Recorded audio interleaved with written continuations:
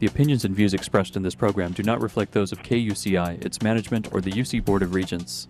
To find out more about this talk show or other talk shows broadcasting on KUCI, log on to our website at kuci.org or check out the latest program guide.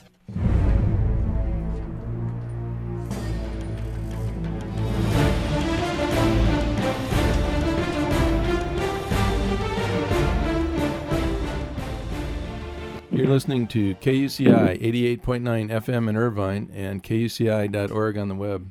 Welcome to Privacy Piracy. I'm Lloyd, I'm the show's engineer, and your host is Mari Frank. Mari's a local attorney and certified information privacy professional. She's the author of several books, including Safeguard Your Identity, From Victim to Victor, and The Complete Idiot's Guide to Recovering from Identity Theft. She's testified many times in Congress and the California legislature on privacy and identity theft issues. And you may have seen her on Dateline, 48 Hour, CNN, NBC, ABC, O'Reilly Factor, and many other shows, including her own 90-minute PBS television special, Protecting Yourself in the Information Age. To learn more about this radio show and our great guests, please visit kuci.org/privacypiracy. Hey, Mari, what's our show about today? Well, Lloyd, today our show is about cybersecurity risks. And I am so thrilled with our guest who's returning. We are going to be speaking today with Lisa Soto. And I'm going to tell you more about her if you don't remember her before. But, oh gosh, she is an incredible resource. She's brilliant. She's gorgeous. She's wonderful. She's a great person. And I had the great opportunity last November to actually go to her office and see the whole skyline of New York City. And she just is really, she's one of my very, very favorite guests on this show, and we're just so privileged to have her on. So let me tell you about this woman who is a dynamo. Lisa Soto is the managing partner at Hunt & Williams in New York City. Okay, the National Law Journal named her as one of the 100 most influential lawyers in 2013. Lisa, as I said, she's the managing partner of the firm in New York City, and she is the firm's top-ranked privacy and data security person, and she runs the practice. She was voted the world's leading privacy advisor in Computer World's 3 most recent annual surveys, and she is ranked in band number 1 by Chambers USA and Chambers Global for privacy and data security. Lisa is also recognized as a leading lawyer in the 2012 edition of the Legal 500 United States. She was named one of Ethisphere magazine's 2012 Attorneys Who Matter, listing attorneys who have risen to the top, and she serves as the chair of the Department of Homeland Security's Data Privacy and Integrity Advisory Committee. Oh my goodness, she has extensive experience counseling clients on privacy, cybersecurity, records management, and she advises on the United States federal and state privacy and data security laws, including those security breach laws, and she deals with European Union laws. Oh my goodness, I could actually spend the whole half hour talking about all the great things she does and the advisory boards and everything else, but I would rather have you hear her. But to learn more about her, you can go to our website at kuci.org/privacypiracy. You'll see her beautiful face. There's a link to her blog, which is huntingtonprivacyblog.com. And also you'll see a much more extensive bio. So without further ado, Lisa, you're wonderful. Thank you for joining us. I am delighted to be here, and it's really a great pleasure. Thank you. Well, we sure had fun, didn't we? And you were just wonderful and such a host, just to meet you in your law firm and see the beautiful view and see all the great work that you're doing. It just is inspiring for me. Thank you, Mari. So let's talk about the scary stuff, Lisa. Tell us about the threat landscape when it comes to cybersecurity risk. Sure, I'd be very glad to. Well, in the last few months, we've seen such prominent organizations as the Wall Street Journal, the New York Times, the Washington Post, Apple, Facebook, Twitter, and even the Department of Energy announce that their computer systems had been hacked. Plus, most of the nation's biggest financial institutions also have suffered really crippling DDoS attacks in recent months following on the heels of what was really an onslaught in the fall, also affecting U.S. financial institutions. So it's really more clear than ever that no one is exempt, and the problem is growing exponentially. We really think about three buckets of threat actors. First, we think about nation-state attacks that are known as advanced persistent threats. And these are attacks that are carried out to commit, for example, economic espionage or cyber warfare. That's really terrifying to me. It is, and it is growing in its frequency. And then the second that we think of are hacking incidents that are I would call them more traditional hacking incidents. And these are attacks carried out by criminals, sometimes insiders, sometimes they are rogue employees within an organization. And the motivation here is financial gain. It is the good old treasure trove at the end of the rainbow, yes. Where the hacker is seeking personal information or other information, personal information to carry out identity theft or intellectual property, for example, of a company. And then the third bucket are hacktivist attacks. These are attacks by folks like Anonymous or LulzSec, where the attackers are motivated by their loose ideological mission. And then the next question really is how these attacks are being carried out. These are folks with there are differing ways of carrying out these attacks. First, there are criminals with deep technical knowledge who can hack into systems. They can hook up with others through hacker websites like Pastebin, and then they can gather sufficient information to break into a system. We also need to be very wary of rogue insiders. These are folks with authorized access to systems, so they're really quite an insidious threat. And then, of course, there is the threat that we've heard about so much recently through social engineering. Humans are manipulated into unwittingly providing information that would give criminals access to a system. Oh gosh, it is really overwhelming because those of us who are individuals really don't have the power to do anything about this. So Right. It's really up to government and large companies that have IT experts and cyber experts to help us. So what types of information is really being targeted, Lisa?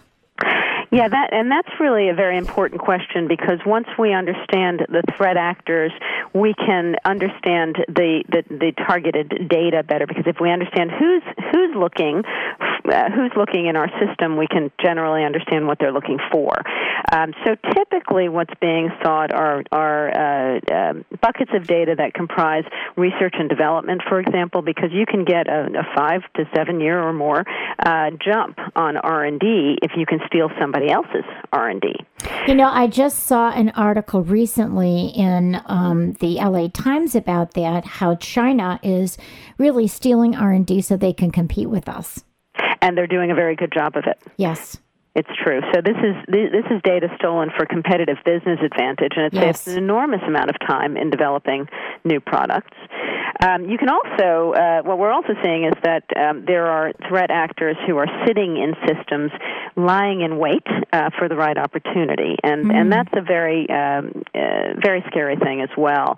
The potential for sabotage there is enormous, and certainly you want to be careful of the criminals seeking out financial forecasts, M&A plans, that sort of data.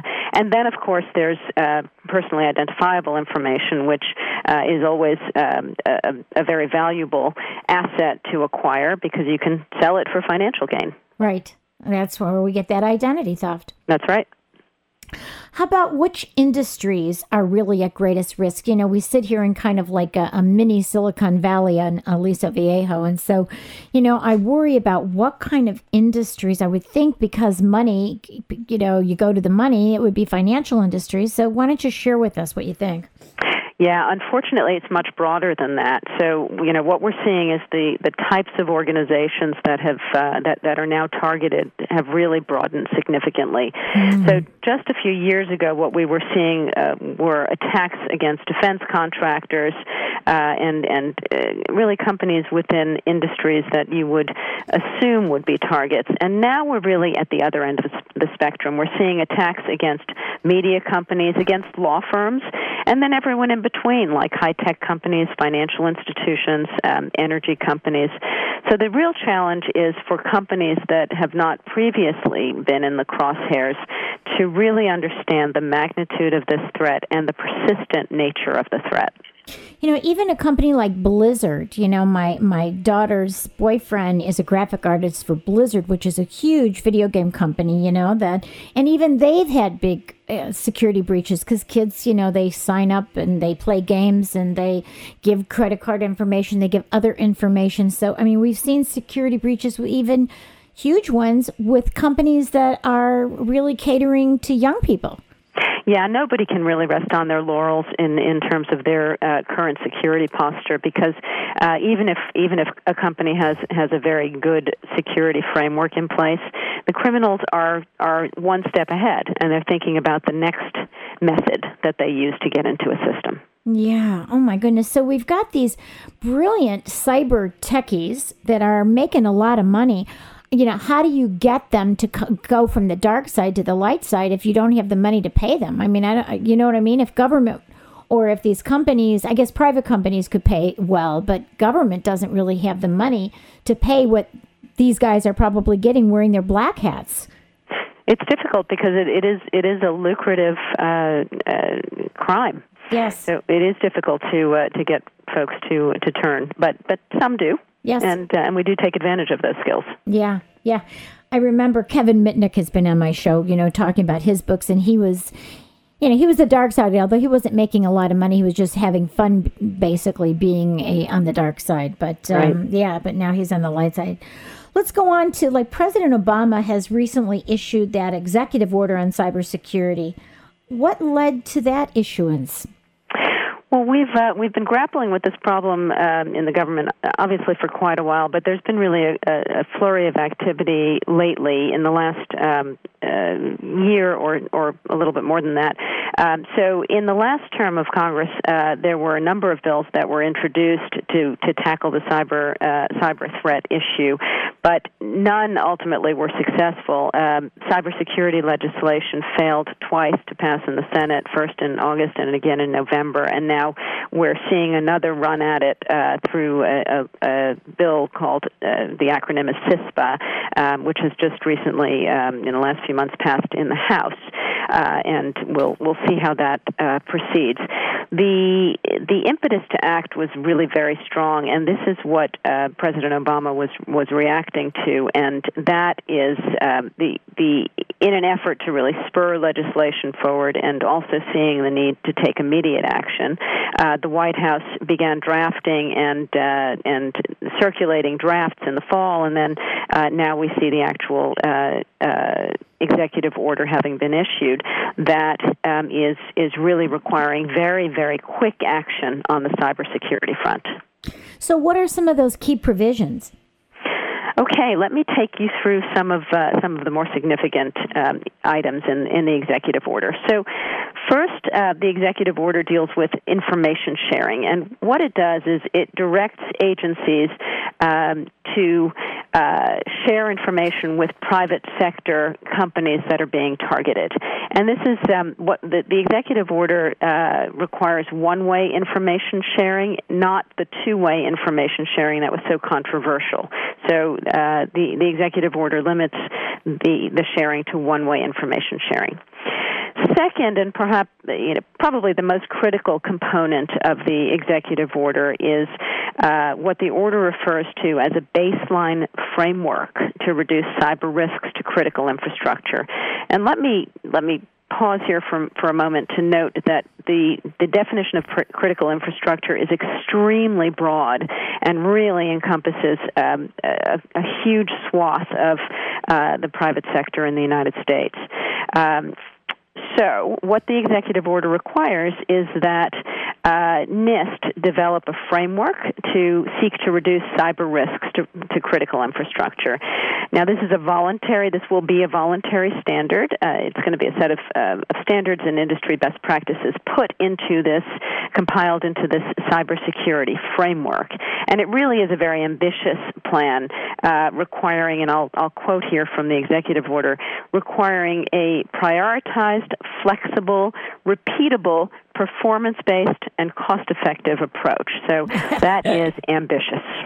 Yeah, and you know what, for those students who might be listening here on the campus, and for those who aren't even kind of like understanding what we mean by infrastructure, I mean, we're talking about the smart grid, and we're talking about electricity, water, everything, right? I mean, why don't you just give some examples so that people understand what we're talking about? Because if we don't have any water, we don't have any electricity, I mean, not only our economy, but our entire society is broken down, right? Absolutely. So food, transportation, technology. So, it seems like almost everybody is in except for academia. Right. Even thinking like we wouldn't be able to talk on the phone like this. That's right. Nothing. So this is, I mean, yes, it's ambitious, but I think it's absolutely critical what can happen if our infrastructure is just broken down. And, Lisa, what really scares me even more, and, I've talked about this with Ann Kavukian because, I didn't even want to do the smart grid till I knew that she was actually helping San Diego Gas and Electric. Yeah. Otherwise, I refused the smart meter until I knew she was working on it. But, seriously, when everything is on the smart grid and the smart grid goes down, everybody's hurt by it. That's right. Right. And let me note here, Mari, that the framework will not be a mandatory standard. So it is voluntary, and that is the nature of an executive order. So, what the government's doing, and another component to the executive order, is that the White House has asked agencies to consider what incentives they should put in place to incentivize the private sector to implement the framework. So that's another critical component of the executive order. Yeah, so they want to give them a carrot, but maybe they need a stick too. And there is a little bit of a stick there as well, because the agencies are also some agencies are also being asked to look at their own regulations to see whether there is any authority under existing regulation to mandate the use of the framework. Yeah. Well, what's happening with the EU? Are they doing the same thing with the European Union? Are they working on this whole issue of cybersecurity and their infrastructure there? Yeah, that's a great question, because, we are not alone. The U.S. Is one of so many nations that we need to act together as a global community to tackle this problem.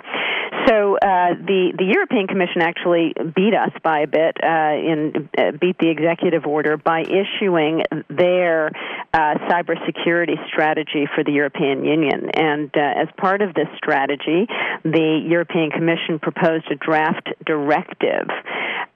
So what that proposed directive includes are a couple of key measures.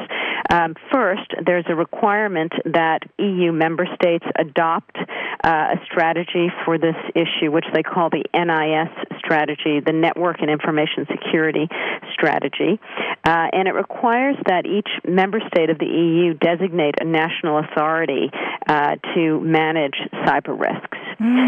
And then the other key piece to it is that there would be an obligation for operators of critical infrastructure in various sectors like financial, transportation, energy, health, to report cyber incidents that have a significant impact on the services they provide.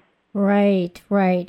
So are we doing something similar to that with our executive order, or with the legislation that we have in the United States, that there has to be a reporting? It's like in California, you have to report to the Attorney General's office if you have a security breach.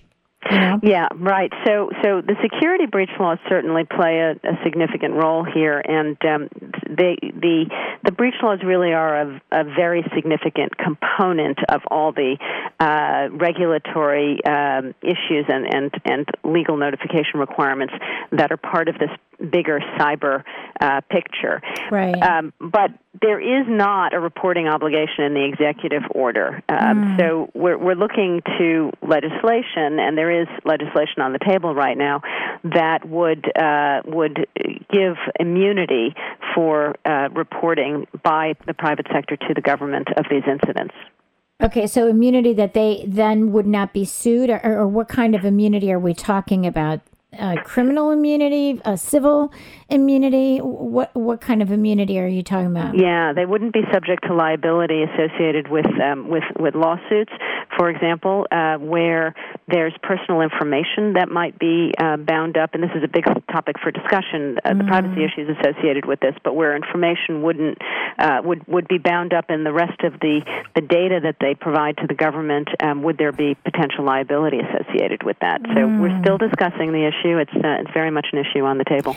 It would seem to me you would have to set up certain conditions to make it fair. That if there was found that they did everything that they're supposed to do in terms of cybersecurity, if they followed certain regulations, then they would have that immunity. But if they didn't, I hate to let them off the hook if they didn't. Right, and that's precisely what's being discussed. So we'll see how that shakes out. Yeah. Oh my goodness. So let's say I know you advise companies all the time. Let's say that there's a CEO here in California that somebody shows up their door. Maybe the CEO finds out from the chief security officer or chief privacy officer that there's been a cybersecurity risk. There's been an invasion. And so you just found out that there's been an attack. What do you do? That is the precise question that I'm asked almost every day. We're handling so many cybersecurity events right now. It's I would say 3 to 5 a week are coming in. It is quite extraordinary. So what do? We look for aberrant behavior, system slowdowns, consumer complaints, scans that show that there are some aberrations. And we also have to focus on notifications from law enforcement, and make sure that we're not ignoring those notifications, because they are coming in now fast and furious. And it's very nice, I think, it's a good thing to coordinate with law enforcement before there's an issue, so that you have an early line of communication into the appropriate law enforcement agency. So when you find that there's been an event, you want to assess your insurance posture. Do you have insurance for this? You want to think about whether you should engage an outside forensic investigator. Sometimes the internal IT staff just doesn't have the necessary, most of the time, frankly, the internal IT folks don't have the necessary skills to identify and investigate what is essentially a crime scene. And what if it's a rogue employee? Then they're going to cover up. That is exactly right, and we have found some rogue employees as part of the IT staff, and then we have a heck of a time trying to get to the bottom of the issue, because the folks that we're interviewing are the ones that have carried out this attack. Oh goodness! So it is tricky. We try to preserve attorney-client privilege when we're doing this sort of an investigation. That's important, so that you can try to preserve the privilege around any results that have been discovered during the investigation.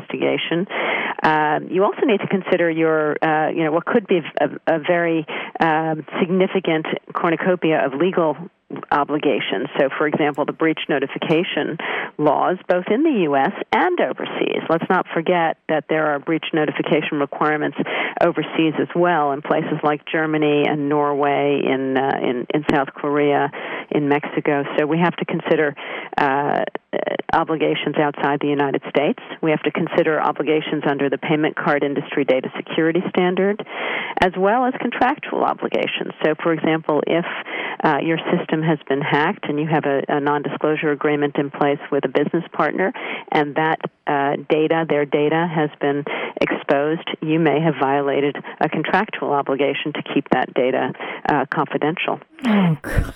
Yeah, and it is overwhelming for these companies. It is overwhelming. I'll mention one other thing, and this is very scary for a lot of companies, and that is that for public companies, there are potentially SEC reporting requirements as well when there are cybersecurity threats and incidents.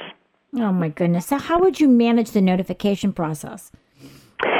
So on the notification process, you want to think very quickly about what the legal obligations are because the clock starts to run, and there are timing requirements that we need to be very careful of. So there are certain timing requirements that are as short as 5 days, where you have to report something within a 5-day period. But most of the time, with respect to data breach notification, you need to notify individuals whose data was compromised in the most expedient time possible and without unreasonable delay. So there's a little bit of play in there allowing you to do your investigation. But there are some states also that require notification within 45 days, and I will tell you, having worked on well over 900 of these incidents, that could be a very short period of time when there's been a major event and the investigation is very complex. It could take months to do a fulsome investigation. Yeah. Oh, my goodness. So let's say they've done the investigation and now they're working on notification. What about the legal issues in the aftermath about, the enforcement actions or the class actions? What about that? And that is the inevitable follow-up. So, once you've gone ahead and notified those you need to notify, which could be individuals whose data was compromised, it could be business partners, it could be regulatory authorities, state attorneys general. Once that has happened, you can be pretty sure, if this is a significant event, that there will be the need for follow-up legal action, and usually that's in the form of filing insurance claims, and sometimes there's litigation that follows with an insurer. Class actions are now rampant in this space, so class actions are almost a given, and then we also deal with regulatory enforcement. So the FTC may step in and start an investigation, or state attorneys general could also request information, and there are, of course, significant timing requirements around these requests, so you have to work very quickly. And then you also may need to manage disputes with business partners because they may bring an action based on contractual obligations that you might have breached in light of the event that has happened. Oh, my goodness, Lisa, they really need you. It's been busy. And, the other thing is I just can't imagine how you can keep up with all this because there's legislation all over, not only in each state and in Congress, but also in the EU. And, we do business globally. So, oh, my goodness. So we are just out of time. So why don't you give your blog and tell us, where we can go and learn more information then? Sure. Thanks, Mari. So the blog is www.hunton, Hunton, privacyblog.com, and we post from all over the world, so you can keep up on what's going on in this very fast-moving policy environment. Oh, my goodness. Well, you're incredible the way you keep up with this, so we will have to have you back again very soon. Thank you so much. You are wonderful, and keep up the great work that you're doing. We appreciate you. Thank you very much. Okay. Bye-bye. Bye-bye. You've been listening to KUCI 88.9 FM in Irvine and KUCI.org on the net. I'm Mari Frank, host of Privacy Piracy. Join us every Monday morning right here on 8 a.m. at KUCI, and visit our website at kuci.org/privacypiracy, where you can see our wonderful upcoming guests, download podcasts, listen to archived interviews, and visit the URLs of all of our privacy experts. Thank you. Bye-bye. Stay private. The opinions and views expressed in this program do not reflect those of KUCI, its management, or the UC Board of Regents.